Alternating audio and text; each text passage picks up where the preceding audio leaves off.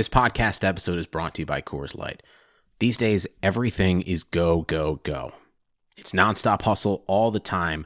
Work, friends, family expect you to be on 24/7.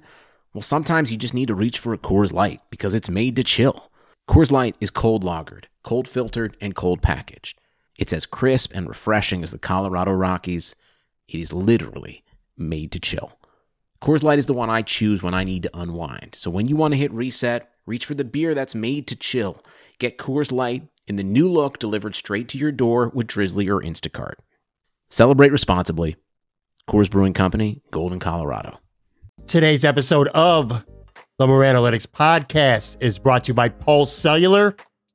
Pulse Cellular was created to give a better option for everyone looking for premium wireless phone service for less cost with straightforward plans, no strings attached, no confusing fine print.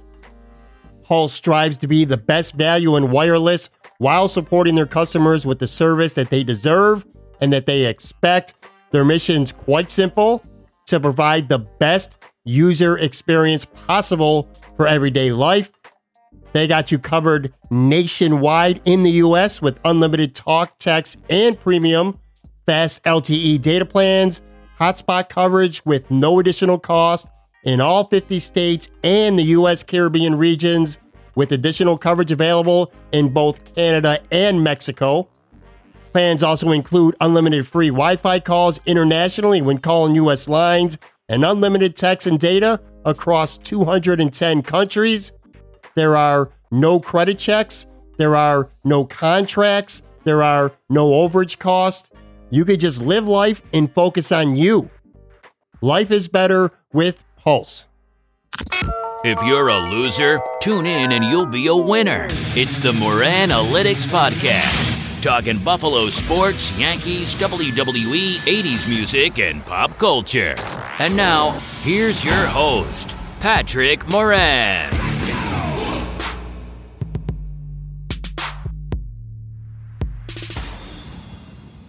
All right, what's going on, podcast fans? How you doing? What's up? Welcome to episode number 116 of the Moran Analytics Podcast, presented by Pulse Cellular. Today is Friday, May 3rd.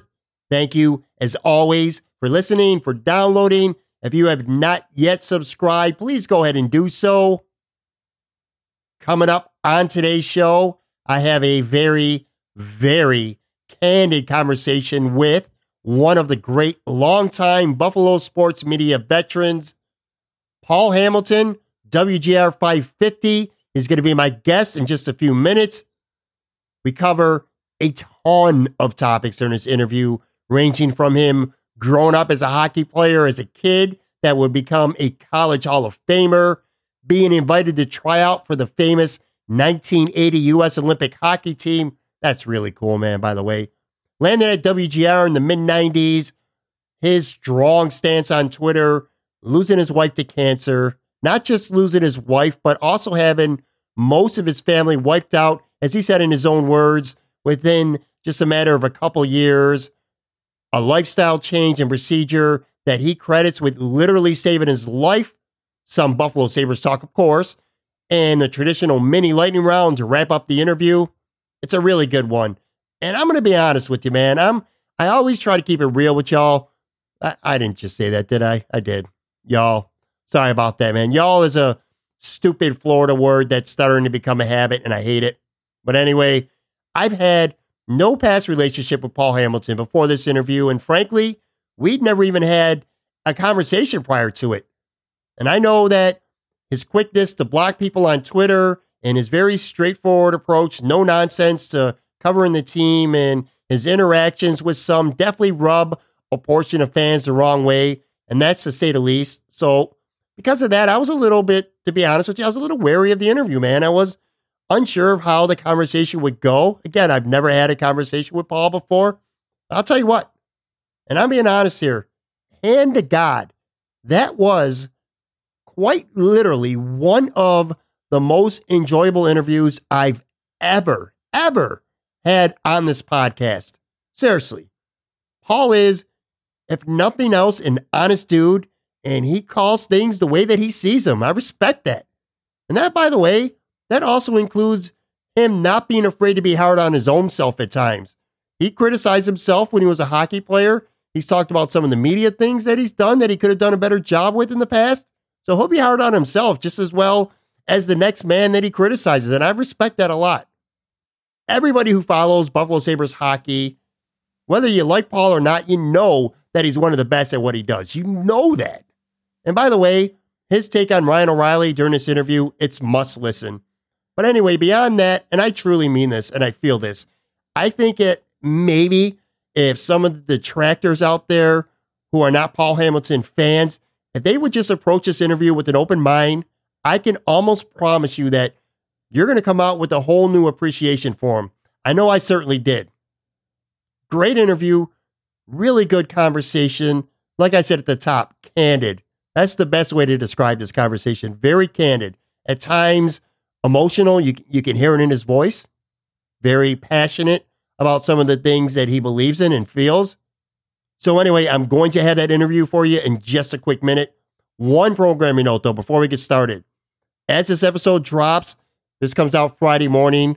I've actually traveled back to my hometown of Buffalo, New York for a couple days, celebrating a little birthday weekend there. Before doing that, I did tape my interview for my next podcast next Tuesday. And I'll tell you what, it's with a guest unlike any kind I've ever had on the show before. So I'm pretty pumped to announce that my personal favorite American Idol contestant ever, Elliot Yamin, season 5, top 3 finalist. If you're an old school Idol fan, you know who I'm talking about. He's going to be my guest on next Tuesday's show. Definitely a huge left turn from the type of guest I usually have on this podcast, but I'm excited for it. I think you're going to really enjoy it. And this is something that I'm going to start doing a little more of every now and then, kind of going beyond just having sports. Sports will always be the meat and potatoes of this podcast. There's no question about that. But every now and then, if I could grab somebody from the world of music or entertainment, I'm going to start jumping on that. So anyway, that's Elliot Yamin coming next Tuesday. Let's jump into today's podcast, though, right now. Here's my interview with veteran WGR Buffalo Sabres beat reporter, Paul Hamilton.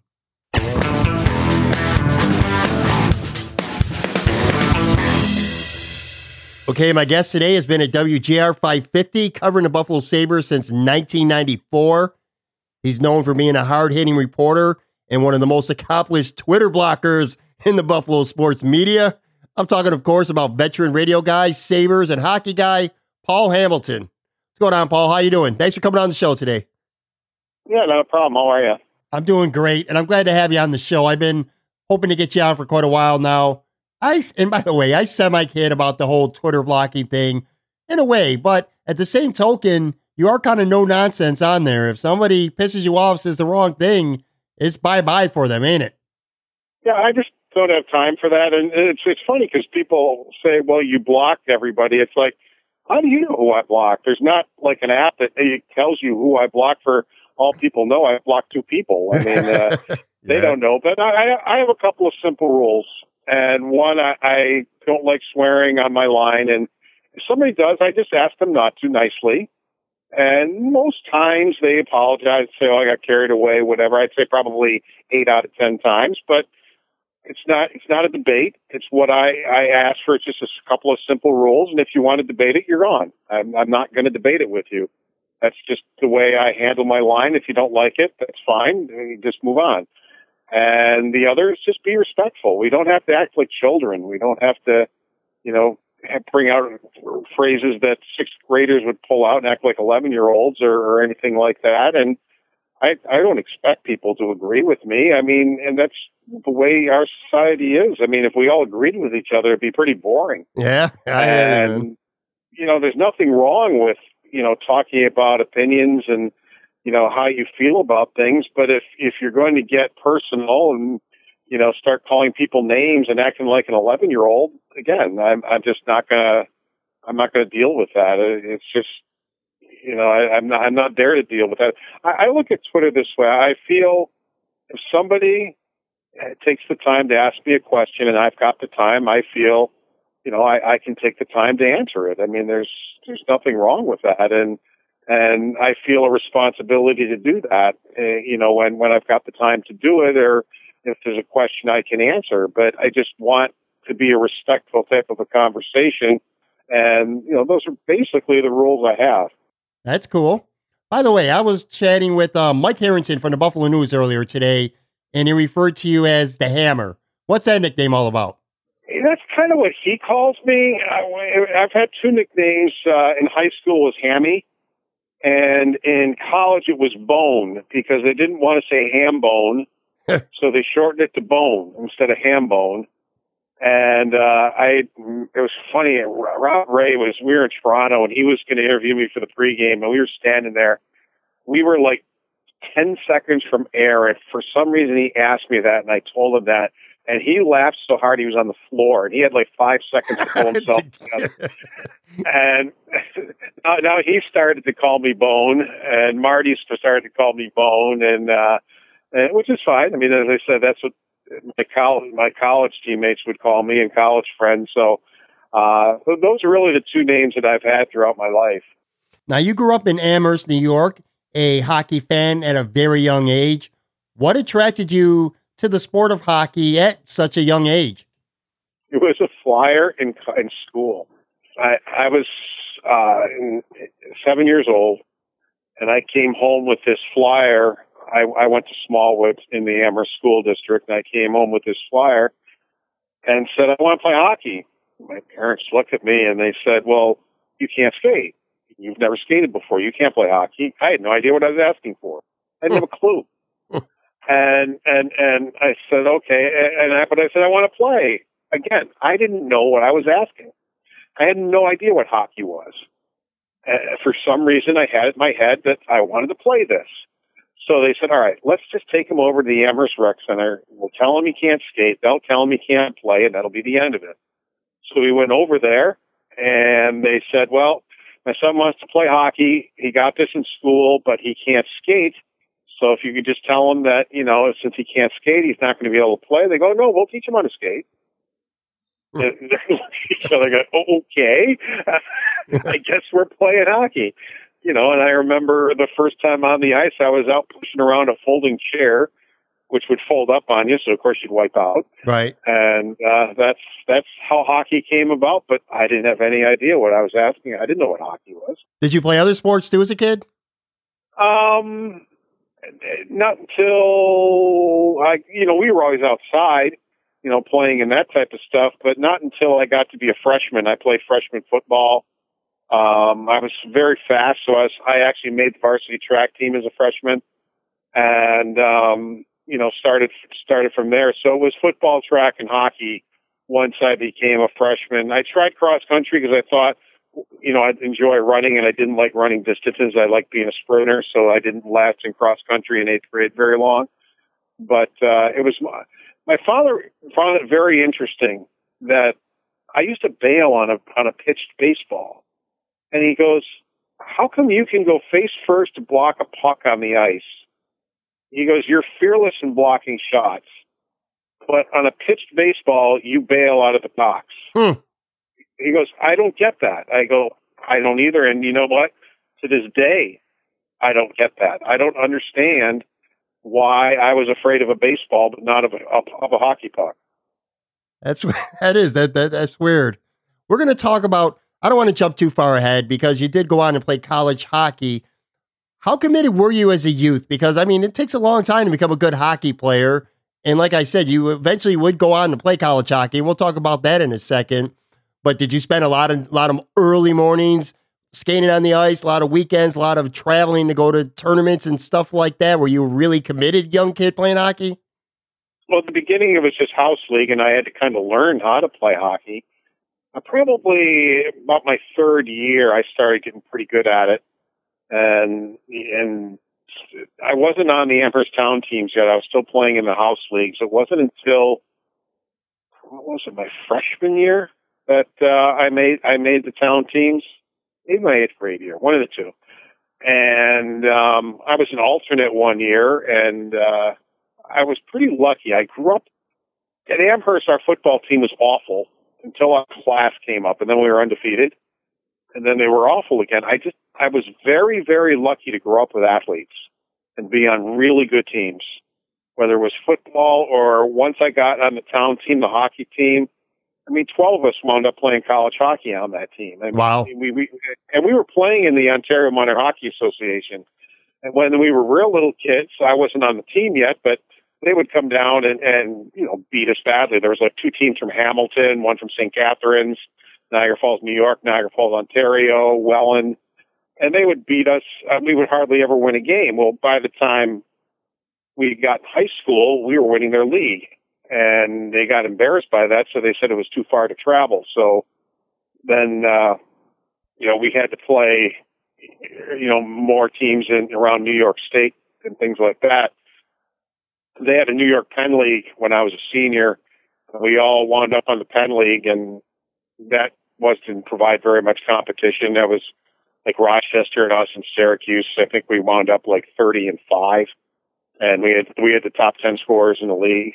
I mean, there was nobody else except our guys, and it was kind of sad. I wish the Empire State games they started the year after, so none of us got a chance to play on the internet, and we probably would have made up most of the team. So we never got a chance to do that. Our football team didn't go to the stadium because that started 2 years later. So we didn't get a chance to do that. So, we as I said, it wasn't really me. I was just blessed to grow up with a bunch of really good athletes. And I think that helped too. Now, you grew up in Western New York. Am I right to assume you were a Sabres fan? Were they your team, or did you like another team as a kid? Yeah, I like the Blackhawks. I think as a real little kid, I went for jerseys because I liked the Chargers and I liked the Blackhawks. Mm-hmm. I liked the Yankees.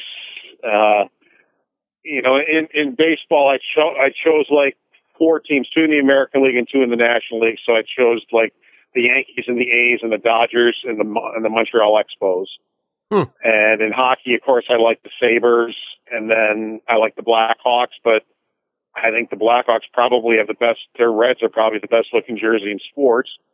And, I like the old Chargers with the powder blue and the bolt down their pants and that type of thing. So I think that's probably what attracted me to the Chargers too, as well as the Bills. Now, you played high school hockey. Obviously, you must have been a good player because you would go on to play college hockey at Iowa State. What made you decide to go to Iowa State, and were there other schools that you considered going to? Yeah, I got scouted, but if I'm being honest with you, I wasn't a real diligent student. Right. And didn't get real great grades. I mean, I was lucky if I had a pencil with me when I went to class, and probably spent a lot of time sleeping in class. And the only thing that really saved me, I got scouted by West Point, but didn't even come close to the grades to get in.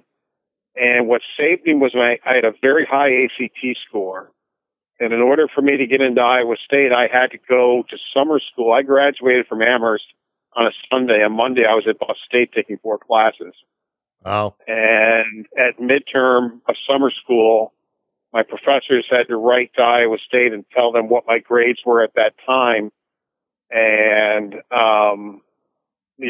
they were sad. So I wound up with, I think I did a 2.5 in that for those 4 classes. And they said, that's fine. And they let me in. But the ACT score was really the only thing that saved me to be able to get myself in somewhere. And it was, there's a lot of things you look back at and said, if I only would have known. You think you have all the answers, and sure, if you would have done better in school, you would have had a better opportunity to play elsewhere. And it turned out Iowa State was a very good opportunity for me, but.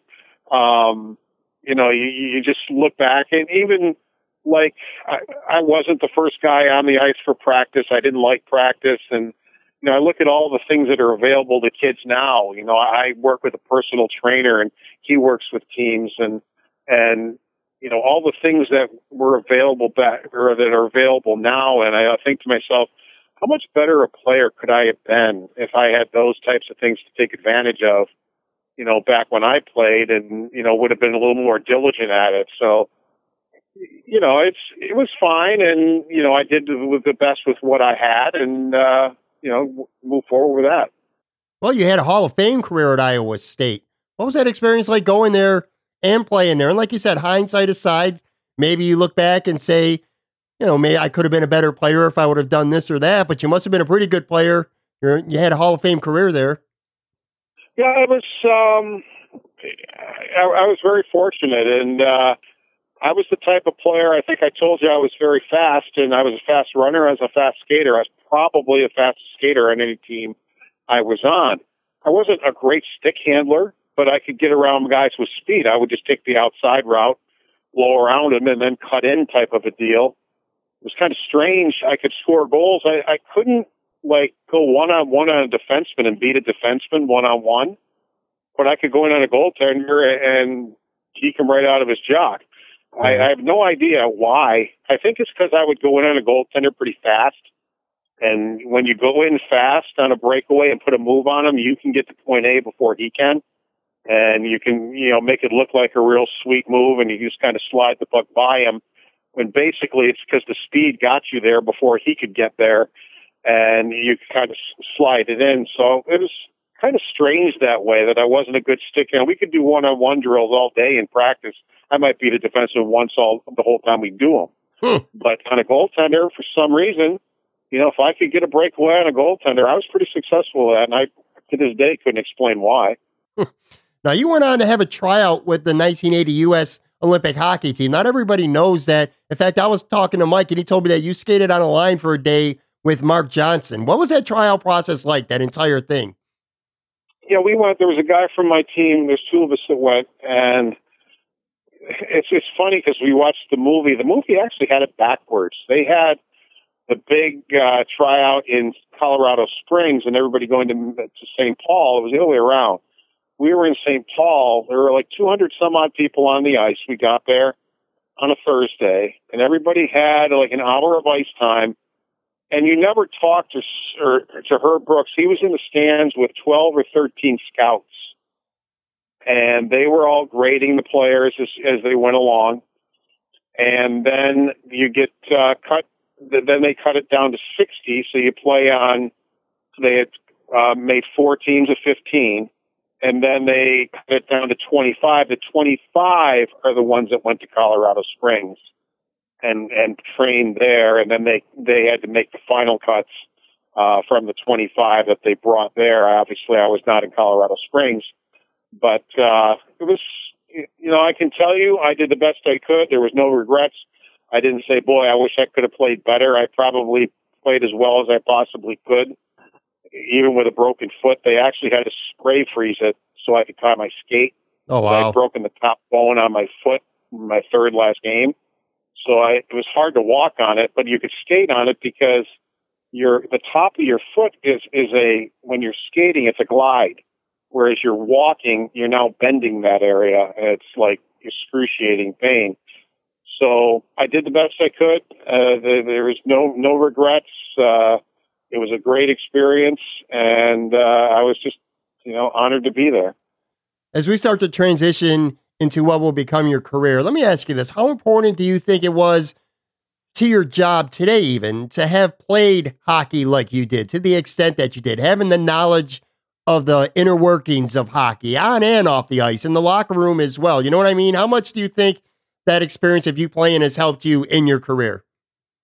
Especially with play-by-play, it helps a lot. I've done all sorts of play-by-play. My first job was in Batavia, and I would do high school football and high school basketball and high school hockey and all sorts of different play-by-play. But what I've noticed is, in a hockey game, when I'm doing a hockey game play-by-play, I'm actually kind of ahead of the play. I can see what's coming. Mm-hmm. And nothing annoys me more when I hear an announcer and he's 5 seconds behind the goal horn when he's trying to call a game, and I'm almost out in front of it because I can see what's coming, where I couldn't see that in a basketball game because I wasn't processing the basketball game because I don't know the game as well. Or I couldn't see that in a football game. I know football better than basketball, but still not as good as hockey.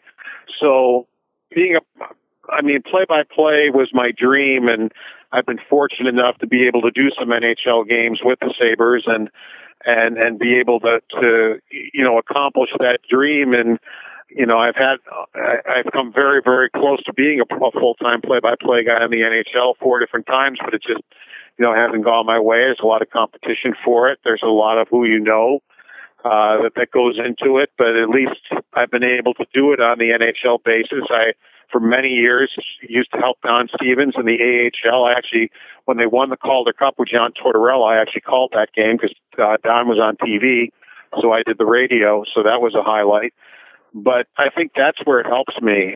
And even I've had coaches, I remember Lindy Ruff he would notice things, and I don't like to sit and talk to people during practice. I like to watch what they're doing and listen to what they're being coached. So when I see a game, it helps me understand a little bit more of what I'm seeing if I know what kind of things they're working on and that type of thing. And I would ask Lindy, I'd say, what are you trying to accomplish with this? And he would actually bring out his computer and show me on video. He would say, look, this is the wrong way of what it is, of what we're trying to accomplish in the system.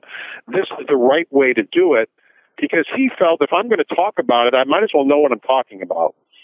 And he thought if I took the time to take an interest in what they're doing, he could take a few minutes to show me if I didn't understand it. And he wasn't giving away any secrets, or, it's not really inside information. It was just trying to understand what they're trying to accomplish so I know how to report on it when I see it, when it's done well and when it's not done well. Right. Now, you started at WGR back in 1994 as a part-timer, but just a few months later, you found yourself covering the Sabres full-time. A quarter century later, you're still covering the Sabres. How did that opportunity at WGR come about? Both getting into the company and the gig covering the Sabres, which would ultimately become your career. Well, my first job was in Attica, and then the Batavia station, WBTA, bought the Attica station. It was an FM. And I worked 5 years there, and after 5 years, and I was doing all the play-by-play, over 100 games of play-by-play, and that was such an invaluable experience. I mean, nowadays, guys don't get that anymore. They start in Buffalo, and I got laughed out of Buffalo. It's like, get out of here. I mean, when you get a little experience, come on back. And I got that experience, but after 5 years, and I was making $11,900 a year, and doing sports in the morning, and then coming back in the evening and doing games, they told me they couldn't afford me anymore. And that was the end of that. And I'm thinking, am I in the right business here? I mean, this really. So I actually got in the airline business for a while. I got a job with Piedmont, which was purchased by U.S. Air. So I was doing that for a little while, but I was staying into it. My wife, my late wife, worked at WEBR, which is the first all-news radio station, and they had sports there. So I would fill in for Sam Anson and Dave Kerner when they were on vacation. So I still had my hands in it a little bit, and that was kind of my entrance into the Buffalo market. But I just kept getting laid off by the airlines. It wasn't a good time for the airlines, and after about 4 years of that, I was working at Trans World Express and got laid off there. And I said, well, this isn't working out either. I mean, and I happened to come across WGR. Barry Butel was working there, and he told me, I applied, and he was the sports director. Gerald Parks was the program director. And he said, look, we got a weekend shift as a board op. And I said, Barry, I've done all that. I've kind of paid my dues. I'm not ready to be a board op anymore. And he goes, Paul, you got to be here to be in it. He goes, you got to be here. He talked me into it, and I did it. And I used to do, because the board ops used to do the 2020 sports, and I was board opping for Doug Young on Saturdays, and I would get to do the 2020 sports. And from there, I got a few opportunities to do some talk, because they liked my 2020 sports. They thought, well, this guy's pretty polished. I found out quickly I do not like talk as a talk show host. Let me put it that way. Right. It's not that I don't like talk radio. I don't think I'm a good talk show host.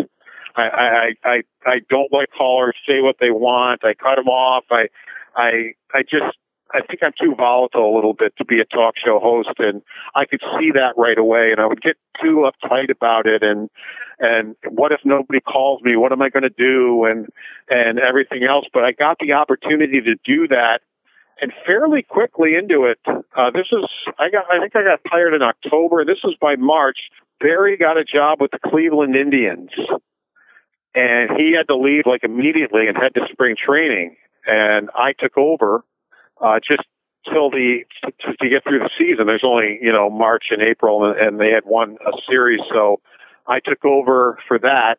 And then they had to hire somebody, and they decided that they were going to hire from within. And I got the job.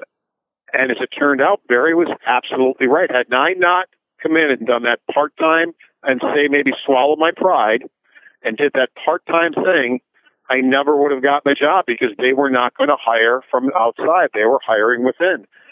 And it was right place, right time. And I got the job and have had it ever since. I love hearing those stories. It's so often that one or two little things that will often jumpstart a really good career. You hear about things like that all the time. There's been so many changes in sports media nowadays. Nobody seems to stay at one place for very long, yet you've been at WGR for a long time now. You haven't bounced around anywhere else. I feel like continuity can be important. That's definitely the case at WGR 550 for sure. How comfortable has it been for you knowing, like Howard and Jeremy, that they've been together for so long in the mornings, and like Shope and Bulldog in the afternoon, they've been together for a long time as well. The segments with Rob Ray, etc., those have been going on for a while. There's definitely continuity at WGR. What do you attribute that to? I feel bad for the young guys that come in, because there are a lot of guys who would like my job, but they come in and they wind up leaving and maybe getting into other fields because they're like, we're never going to get the opportunity. The only thing that probably would make me leave is if I got a play-by-play job somewhere. I would definitely take it. Right. But I'm not looking to work at another sports radio station. I mean, this is where I grew up. This is my home. I really like my job. I mean, how many people in this world can say they love their jobs? Not many. I mean, not many. And I never lose sight of that. I really don't. And people will say to me on Twitter or live, say, I feel so bad for you that you got to watch this garbage hockey. And I said, wait a minute, don't ever, ever, ever feel bad for me. I said, I'm watching hockey. Forget about if it's good hockey or bad hockey or whatever it is. I'm watching hockey for a living and football for a living. Are you kidding me? I mean, the people that are out at 2-degree weather digging ditches, freezing their buns off, those are the people, that are working. The people that hate what they're doing but trying to put food on the table for their children, those are the people that, you worry about those people. Don't worry about me. I'm watching hockey for a living. Are you kidding? I mean, so I never lose sight of the fact that I'm one of the lucky ones that gets to do what they love for a living. Who's really influenced you through the years in the sports media? And one or two guys or women, whatever, that are really good at their job that you kind of look up to. You really like what they do. They've helped influence how you do your job. When I was at WEBR, Sam Hansen he used to work at GR also, and then he was the sports director at WEBR, and he would always give me some great advice on, he goes, make sure, when you're 30 years old, you're doing what you want to be doing here. And, you're still at a place where, you can do something else if you want to, or, he always would talk about the career and what's involved in it. And, you're not going to become a millionaire, working in radio or anything like that, especially as a reporter. Talk show hosts will make more money, but, especially as a reporter. And he was really, really a huge influence on my career, as was Bill Rosinski, who was around when I was an intern at WEBR. Then he turned out, he wound up at a lot of networks. He's still at networks doing play-by-play. He, with the Pro Golfers Tour now, that's where Kevin Sylvester went. The two of them work on radio doing things. And Bill's called Super Bowls.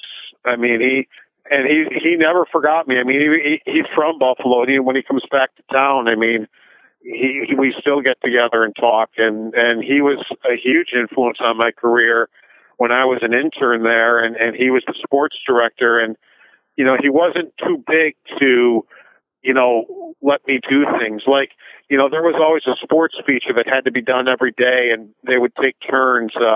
Bud Bailey was their part-time guy, and Dave Kerner and Bill, and they would take turns doing the feature. But if I wanted to, he would assign me to go out and talk to somebody, interview somebody, and get it done. And I would actually write the feature, and I would voice it up. They couldn't put me on the air because I was an intern, but I would voice it up, and they would critique me. But they would actually use my feature and the way I wrote it up, and they would one of them would have to just voice it up for me. And, they would, they use my name that, I produced it and wrote it and everything. And I mean, what great experience that was for me to be able to come in and do those types of things in a market. As at the time, Buffalo was a really decent market when they weren't these 22, 23, 24-year-olds that you're seeing on TV and radio now. It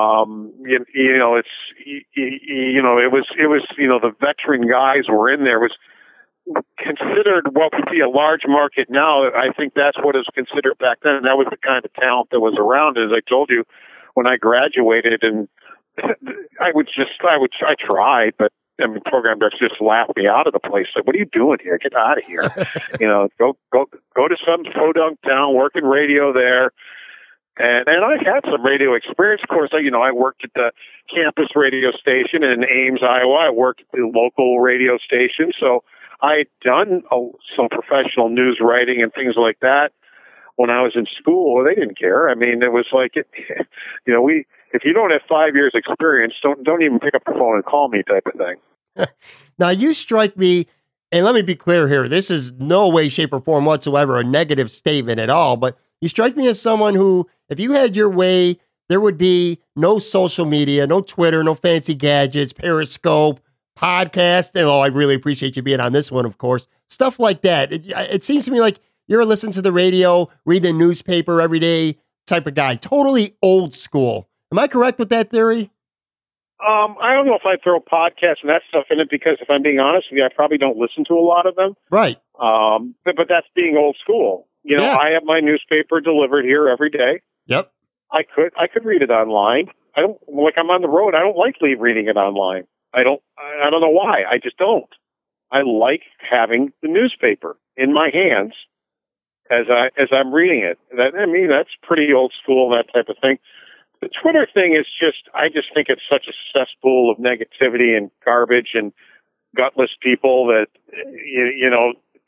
they don't even put their names on things, and they sit in their basement and take shots at people. And back when I was a kid, if you wanted to bully somebody, you did it face to face. Yeah. And I'm not saying that's okay, but I can't imagine what kids go through now growing up with the crap that they have to put up with on Twitter and Facebook. Facebook isn't a bad place for me because I do not take friend requests from anybody I don't know. Facebook is my personal place, right? Where Twitter is my professional place, right?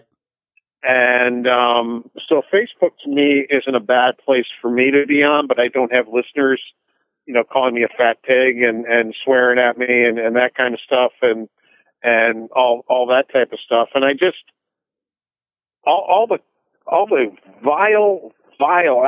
I'm not even going to tell you some of the things that have been said. I can imagine. I've been about my dead wife, about all sorts of things. And then you look at their profile, and there's two little children up there, and I'm thinking, my God, what is wrong with you? You are a father. What in the world is wrong with you? Yeah. To be putting this vile garbage out there, and they don't put their names on it, and it just turns my stomach. But I've chosen a profession where Twitter is a necessary evil, and I have to be on it. I don't like it.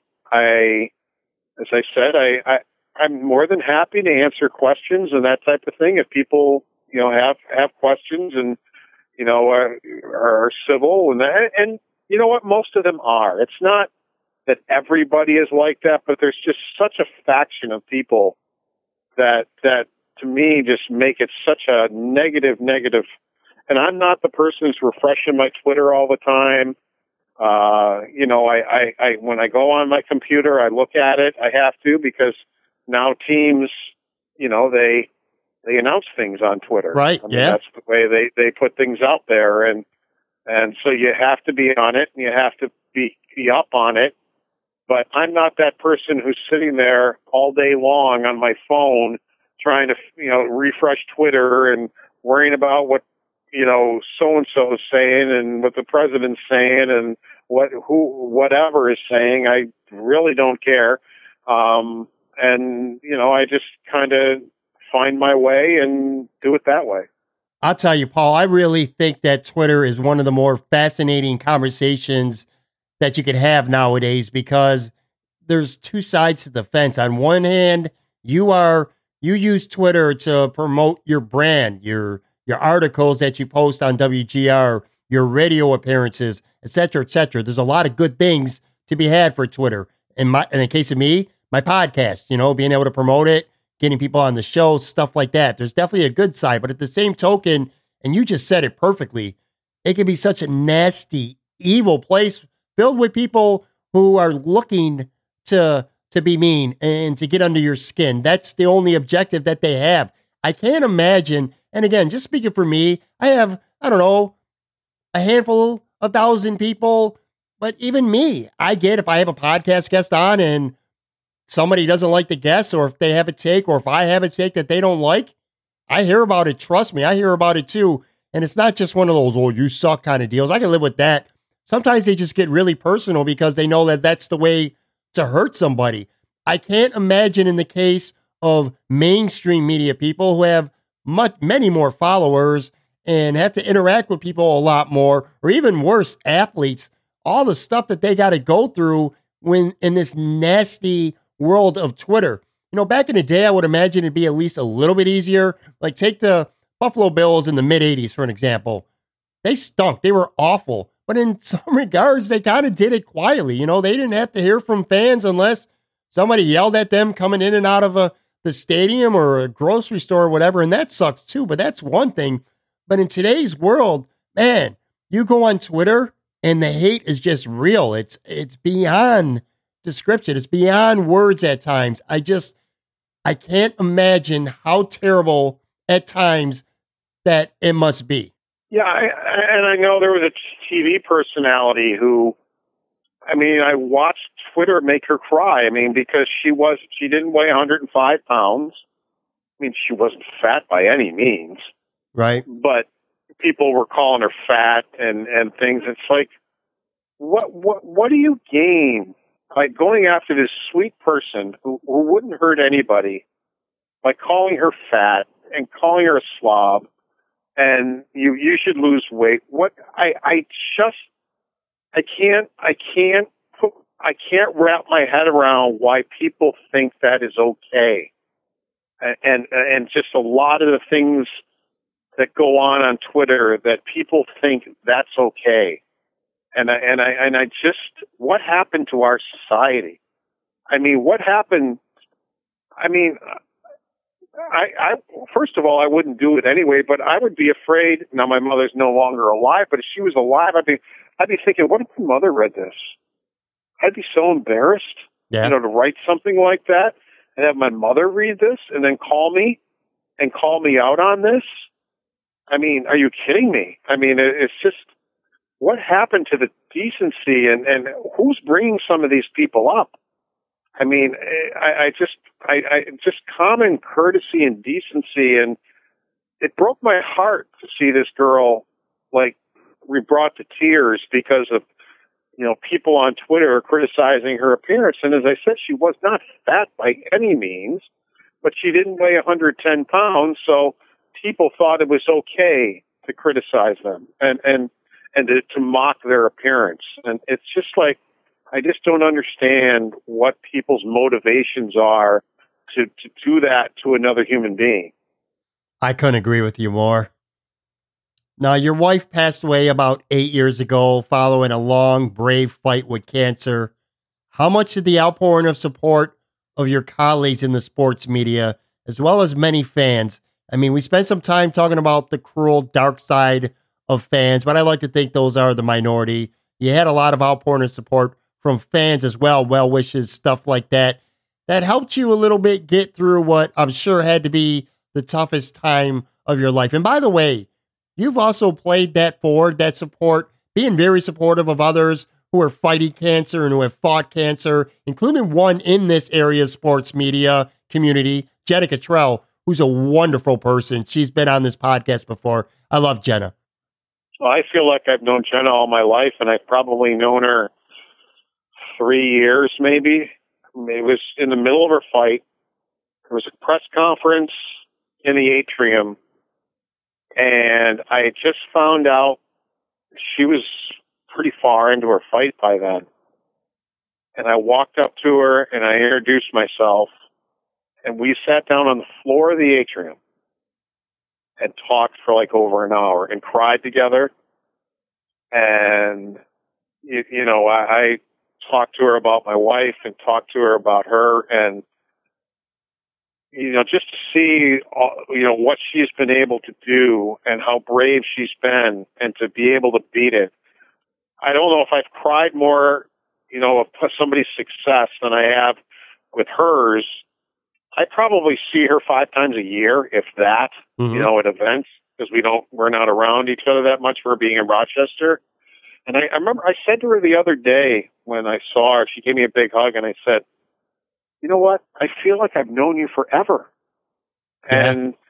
And just the connection we made as two people who have been through it in different ways it's very, very difficult to describe. And I wouldn't have been able to do it. I remember I had to wait about a week for my wife's funeral for people to get in and stuff. And after that week, my boss was Andy Roth. My sister-in-law walked up to my sister-in-law and said, "Are you sure Paul's ready to come back to work? Because I was going to go back to work on that Monday." And she goes, "He has to. He's not the type that can sit alone." I mean, that's when it would get to me, is sitting alone. I mean, that's when really, it bothered you and it really got to you. And to have guys like Rob Ray and Dan Dunleavy, and they're like a second family to me. Yeah. I mean, we hang out on the road. We have a great time. And even the team itself, I remember before I left, it was in the beginning of January, which is about 3 weeks before she passed, or 2 weeks. And I had to fight. She was to a point where I had to be with her full time. And Lindy Ruff says to the PR guy, he said, "I want to talk to Paul before he leaves." And we talked about a half hour. I don't think we talked about hockey once. But you know how it's like the media against the coaches or the media against the players. And it is that way. But when it gets down to life like that, I mean, he wanted to talk to me and just, kind of be with me for a while. When I got back, every player except I think 3 hugged me as they came back. Ryan Miller was in tears when I came back. And, Ryan can be pretty crusty at times, and Sure. it sometimes wasn't too happy with the media, but this was different.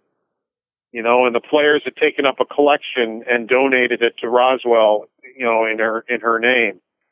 And, I was pretty touched by that. So I kind of needed to be around my second family, because basically in 10 years, I pretty much had my whole family wiped out. My parents were gone. My sister was gone. My best friend was gone. My wife was gone. My dog was gone. I mean, I went from never really experiencing death to basically being wiped out. And I didn't have any children, but I do have 2 goddaughters, one through my sister's daughter and one through Dawn's sister's daughter. And, that's my family, my sister-in-law and my 2 goddaughters. And that's pretty much what I have left. And Karen is still in town. The other 2 are in Ohio. So there's not a lot of family in town except Karen. Karen's great to me. She couldn't be better. But, my extended family was really what got me through it. I needed to be with them. I needed to be back doing my job and back with people, and that's what got me through. Yeah. Yeah. Now, a few years ago, you made a big commitment to improving your health, your nutrition, your lifestyle. I remember reading about it, a significant feature story in the Buffalo News, which I thought was great. How has that process been for you, and how difficult can it be sometimes for people out there wanting to do the same? I'm sure there's somebody out there listening who maybe has kind of went through the same thing and they want to make major lifestyle changes. What advice would you give them? If I'm being totally honest with you, I was eating myself to death. I don't know if at the rate I was going, I don't know if I would have lasted 2 more years. And it was after the draft in Buffalo, I walked out the front door of the arena, over to the parking garage, to the second floor. I was so far out of breath, I could hardly breathe at all. It was almost like I was suffocating. I sweated through my shirt. And it was just like, that was it. That was it. My niece had done it too. She had lost over 100 pounds, my goddaughter. And so I knew the process. And that's when it hit me. I go, that's it. I've got to do this. I have got to do this because I want to live. And this is not normal. Walking across the street and sweating through your clothes is not normal. I'd go in the locker room and be sweating through my suit. It was so embarrassing, to be dripping. Yeah. It's 2 degrees outside, and I'm in the locker room dripping. I stopped going out with people. I didn't want to date anybody because of my appearance, and who wants to go out with somebody who's sweating? Right. And it just, so I sat home and basically did nothing. And it's like, you're existing right now. You're not really even living. And that's what made me do it. And even when I found out my insurance wouldn't pay for it, I didn't flinch. I thought, I'm still doing it. At that time, I thought it was going to cost me over $25,000. Wow. My boss said to me, he was pretty upset that insurance didn't pay for it. And he said to me, he goes, call the hospital and see what they can do for you. And I did. And it turned into like $8,000, which was a big difference, but still I didn't, if I had to take out 5 loans, I thought I had to do this. I just had to. And I did. And, lost 90 some odd pounds. And I've had a few troubles along the way. I had to have my gallbladder out. I've had a bleeding ulcer, and it's affected my workouts. Because to be successful at this, in my mind, you have to work out. I went back to my personal trainer. I've been off and on with him for years. Jared knows me very well. But I never could stick with it, and so I hadn't exercised probably in 5 years. And I went back to him in August. The surgery was till October. But I was worried about like excess skin and flab. And I asked him, I said, if I start working out, might that help reduce? When you have rapid weight loss, you have a lot of excess skin sometimes. And he goes, no, absolutely. And, he knew I was really, really out of shape. And it only took like a month to really start getting me back to kind of where he had seen me before, when he had seen me like 5 years before or whatever. And as he had commented to me, and I think you might have seen in the article, he had said to me, he goes, there's still an athlete under there. He said, under all that, you never lose that athlete. Right. He goes, he's a guy with heart rate. He has a heart rate monitor on. I could bring my heart rate. He does things where you sprint, you start your heart rate at 70, then you sprint to get it up to 90, then you stop and bring it down to 70. You do like 20 of those. Mm-hmm. He goes, you actually bring your heart rate down faster than I have people who run marathons. He goes, and that is your hockey training. That's your shift, where you're out for 30 seconds, off for 30 seconds. He goes, you never lost it. It's still in there. And he goes, that's, when you played hockey for all those years, he said, that's why you still can get your heart rate down so fast. And it was just amazing. He told me, he goes, you're a freak of nature. He goes, you shouldn't be able to do what you do. And he goes, even at your age now, he goes, I don't let up on you at all. And he said, I don't have anybody your age that can do what you do. He goes, you can pretty much do anything I ask you to do. And, so it's been, I went from not being able to walk from the arena to the car to I go down to that path down at the waterfront. It's a 2-mile path on the outer harbor. I'll rollerblade that twice. That's 8 miles. And some of it's against the wind because you're right there down at the water. Yeah. And I couldn't even have put on a set of rollerblades. I couldn't have bent over probably to tie a set of rollerblades before. The Bouks and I, Greg Bouk and his wife, will go hiking along the Niagara Gorge. I never, ever thought I'd be able to do that again in my life. But it's almost, emotional and humbling when you can think of things that you never thought you'd be able to do, and you wonder if you're going to be able to live. Because I was basically addicted to food. I couldn't stop. I couldn't stop eating garbage. I ate garbage and crap all the time, and I would tell myself not to, and I would just continue to do it. And, I needed the help of having a smaller stomach.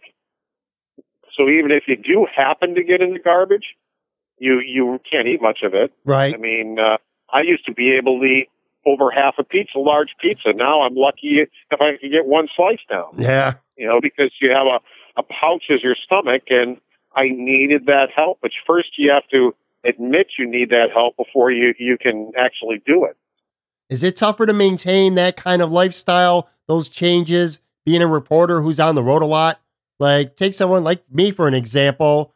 If I decide that I'm going to make a lifestyle change and I got the gym that's running around the corner from me and the grocery store down the road, I go there, I buy the same consistent foods, and I have a nice little routine. But for guys like yourself who are on the road a lot, can that get difficult at times, going from city to city, and you're always staying in hotels and, having to go to restaurants and stuff like that, where maybe the things that you like and that you're used to aren't always accessible? Does being on the road like that, does it make it difficult, or at least more difficult for you sometimes? Yeah, it can, yes. The lucky thing is I can't eat much.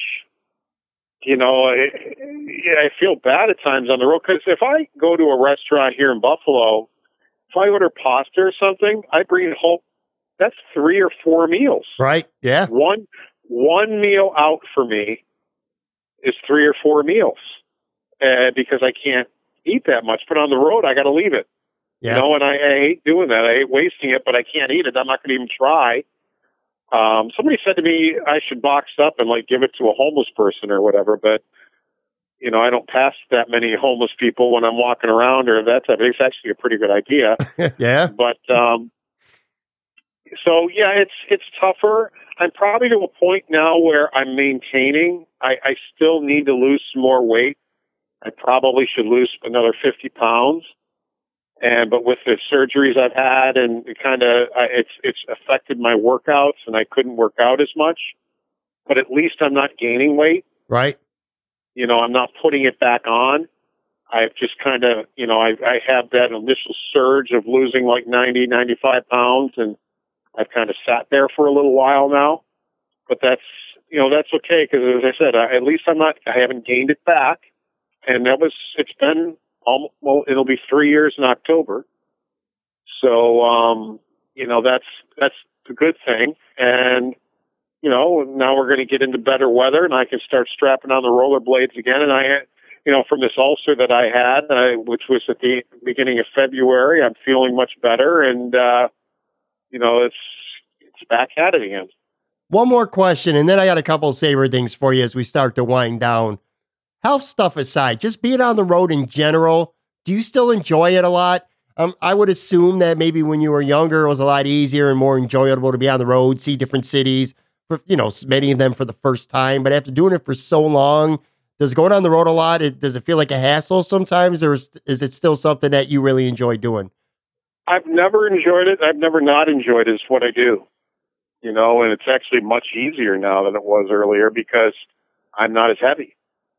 True. When I was had all that weight and I was that bad, I would have to stop on my way to my room. I would have to stop 5 times because I was so out of breath. pulling a bag with me or whatever. So it's so much easier now. The guys would go out to eat and I'm lagging behind and being embarrassed because I can't keep up. And, now I can keep up when they're walking and just little things like that, that I was always being embarrassed, and now I'm not embarrassed anymore. And now I can go in the gym and keep up with Rob or whatever when we're working out or doing the things that are probably, actually ahead of them in a lot of the things we do now. And so it's actually easier for me to travel. It's a lot easier, not just easier. It's night and day traveling now than it was then. And age to me it's, I don't know. I half the time I don't even know how old I am. I don't act my age, first of all. And I can do things. I still play softball, and the only reason I don't still play hockey is because I had gotten another major concussion in the early 2000s, and the neurologist made me stop. But I never thought I'd still be playing softball. I figured I'd be done playing in my 30s. But it's to me. I don't know. I don't even think of age. That's cool. Half the time I don't even know how old I am. Well, listen, I don't even think about it. I have to start doing the math. Let's see, I was born, that type of thing. That's funny. All right. So listen, I'd be an idiot to have you on this podcast and not talk Sabres for at least a couple minutes here. We're taping this late into the day on Wednesday. Who knows if something happens before this airs on Friday morning. But as of right now, the Sabres do not have a head coach. Who are one or two guys that you would like to see the Sabres pursue, like to see the Sabres hire, that you would feel good about as a head coach here going forward? I don't think they will by Friday. I like what Bottrell's doing here. I like the fact that he seems to be interviewing a lot of people, and he wants to hear what they have to say and what their thought is and what their plan is. Because a lot of people say to me, well, nobody wants the job because they haven't hired anybody. No, that's not the case.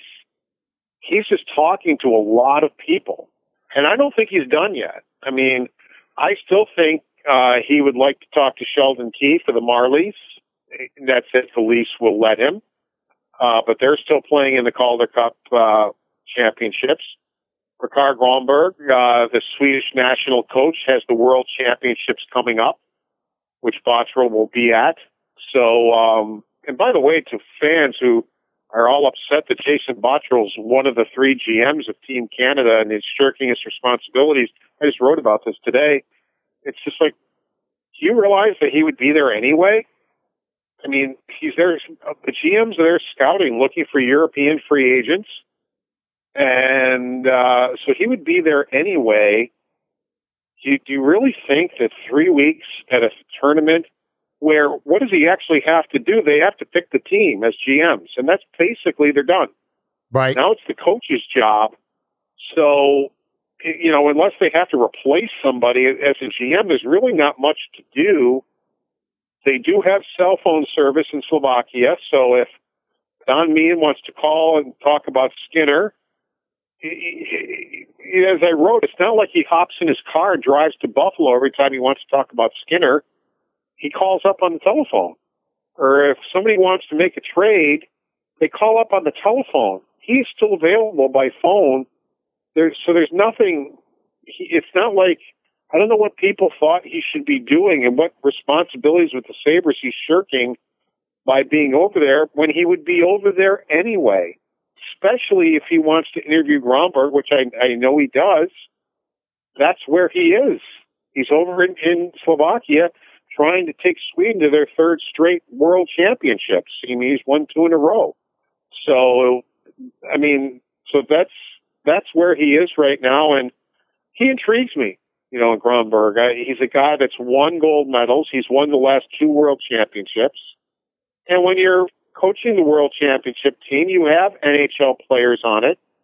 So it's not like he's never coached NHL players. He is coached on the college level here in North America, so he's been here.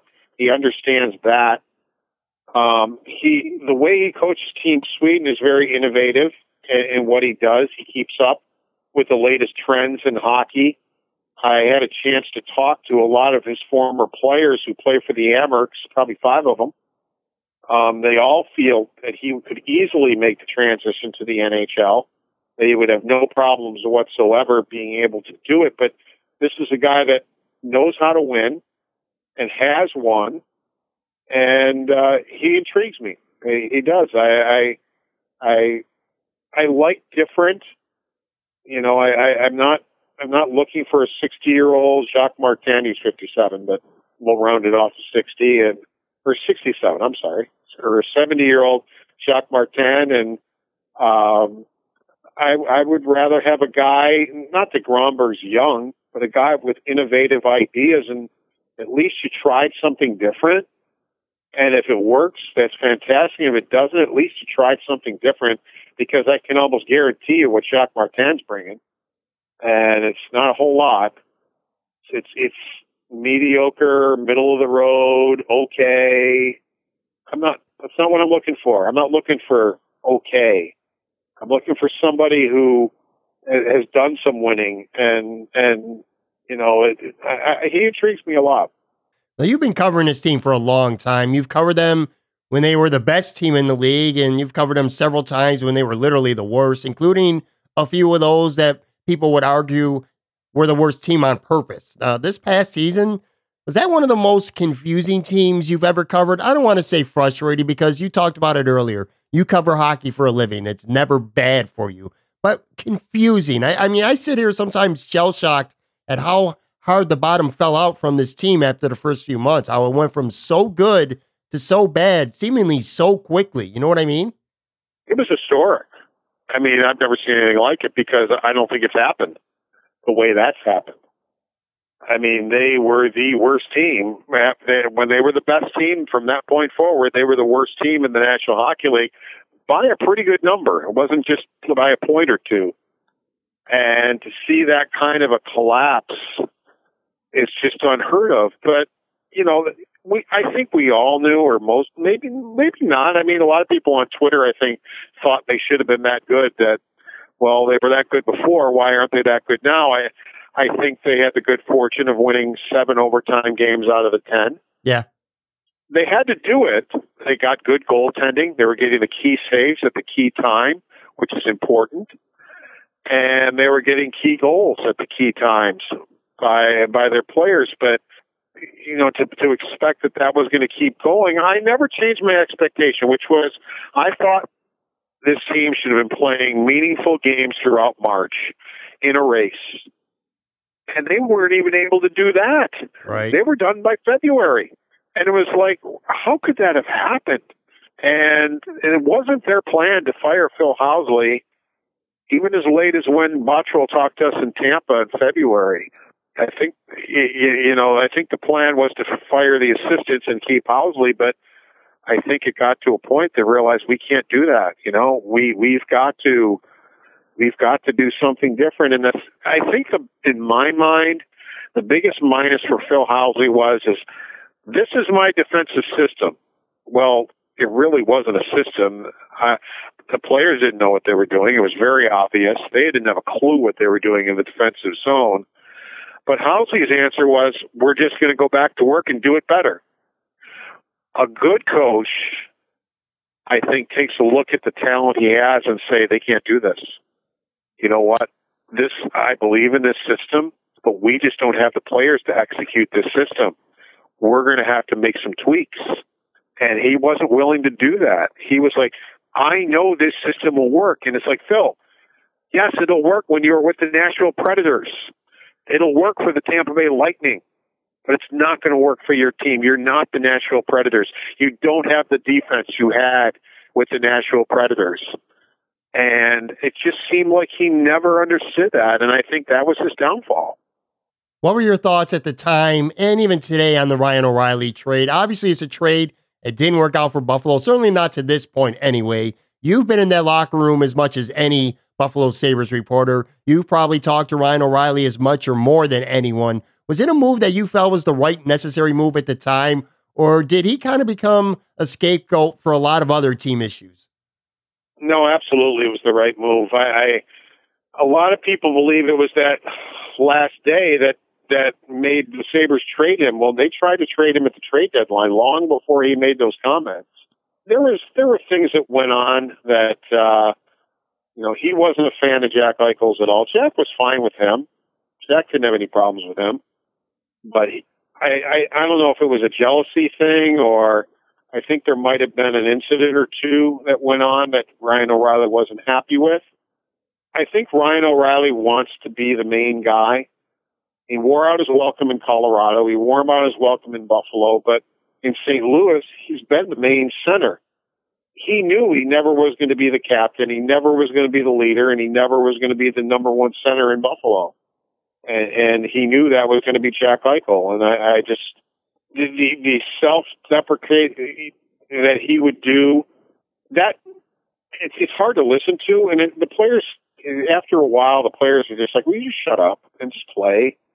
And I would say to him, because a lot of the stuff he would say, he was right. And I thought, your self-evaluation is dead on here. Why aren't you doing something about it? And a couple of times live on post games, I think twice, I said to him, like, Ryan, you have said this to me so many times. What are you going to do about it? I mean, it just keeps you saying it over and over again that you're not good enough. What are you going to do about it? Well, I'm just going to work harder, and he wasn't the thing of two-way player was a complete and utter myth. I can't tell you how many times I would go on the air with Brian Cozio in overtime and say, Ryan O'Reilly lost his guy in overtime, and it wound up in the net. He lost the battle. I remember in Montreal, he lost the battle on the wall, wound up in the net. And it's just time and time again. In the Winnipeg series this year with St. Louis, I remember before St. Louis took over the series, Winnipeg was all over them. They won an overtime game, and the Scheifele line from about the 5-minute mark of the second period on absolutely dominated O'Reilly and his line, just ran him over. And sure enough, on the overtime goal, there he was, went into the zone, did a big circle coming back, loafed coming back. Winnipeg scored with him standing in the slot watching. And I actually texted Mike Harrington. I go, Mike, play that back on your TV, take it all the way back to the offensive zone. That is exactly what I have been talking about since this guy played for the Sabres. That kind of effort and that play right there. And I said, you can go back to the second period, and he has been awful in that game. And he has played better with St. Louis. And I remember when he came into town, he told me himself, Tarasenko. He didn't have a winger like Tarasenko in Buffalo or in Colorado. And he had that there, and he credits Tarasenko with a lot of what he's doing. Last question here, and then we're going to wrap up with the traditional mini lightning round. Obviously, re-signing Jeff Skinner is the biggest priority. What else do you think the Buffalo Sabres can realistically accomplish over the summer, besides, of course, getting a new head coach? Well, they're going to have to make some trades. I mean, there's no question about that. I don't think unrestricted free agency is the way to go. It hasn't been for a long time. That market, with all the long-term contracts that were signed, that market's been dried up for 3 or 4 years. Now, Duchesne is a name that would be interesting, but is Columbus probably knows it's losing Panarin, and Duchesne has been so good for them in the playoffs, they may want to, make him an offer and try to keep him in Columbus, and it wouldn't surprise me in the least if he signs before free agency comes up. So, that might be one of the few names. I mean, it worked for Tavares in Toronto, but it's really not the way to build a team. Now the college free agents and the European free agents, a lot of teams are going that route, and of course, through the draft and through trades.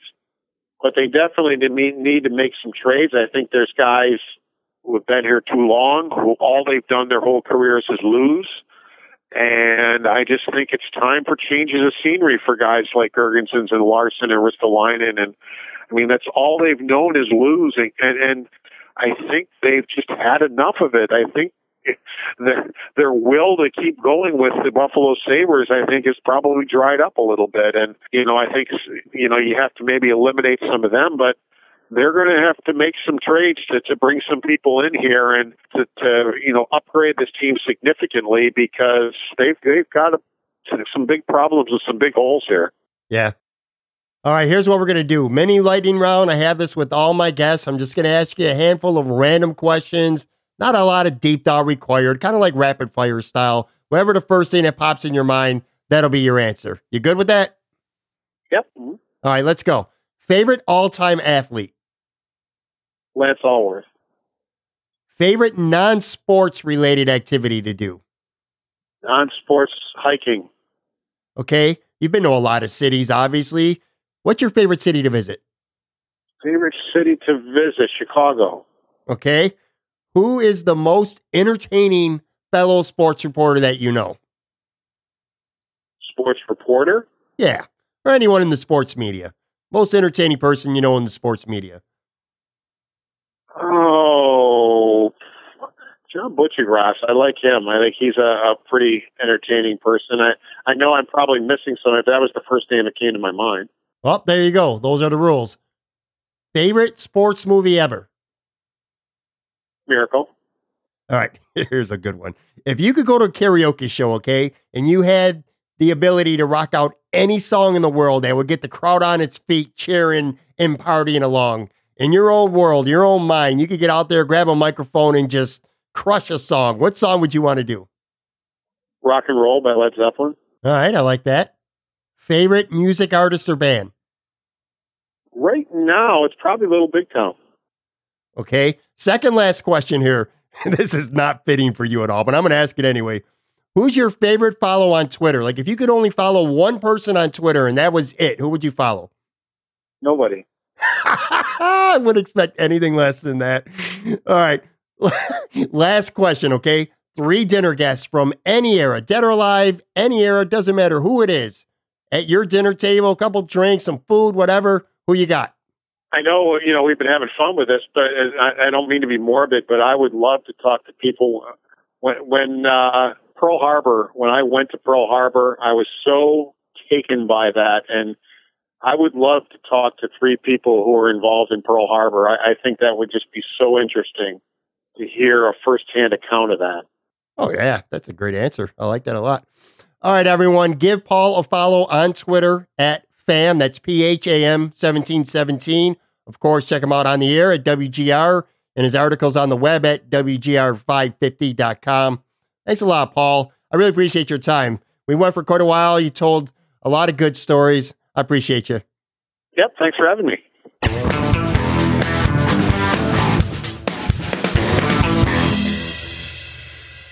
Hi, my name is Matt Kundle, and this portion of the Moranalytics podcast is powered by my company, MattKundleVoice.com. If you need a voice for your company videos, narration, e-learning, maybe it's your radio or TV ad, or even your phone system, consider using my voice to tell your story. I'm not only a sponsor of this podcast, I'm also a regular listener, wrestling fan, and longtime supporter of the Buffalo Bills. For more, check out MattKundleVoice.com or click on the link in the show notes. All right, that's going to do it for this episode.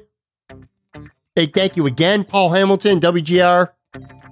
That was great. That was great. Hopefully you got something out of that. If you listened to the whole thing, I almost guarantee that you did. Thanks again, Paul.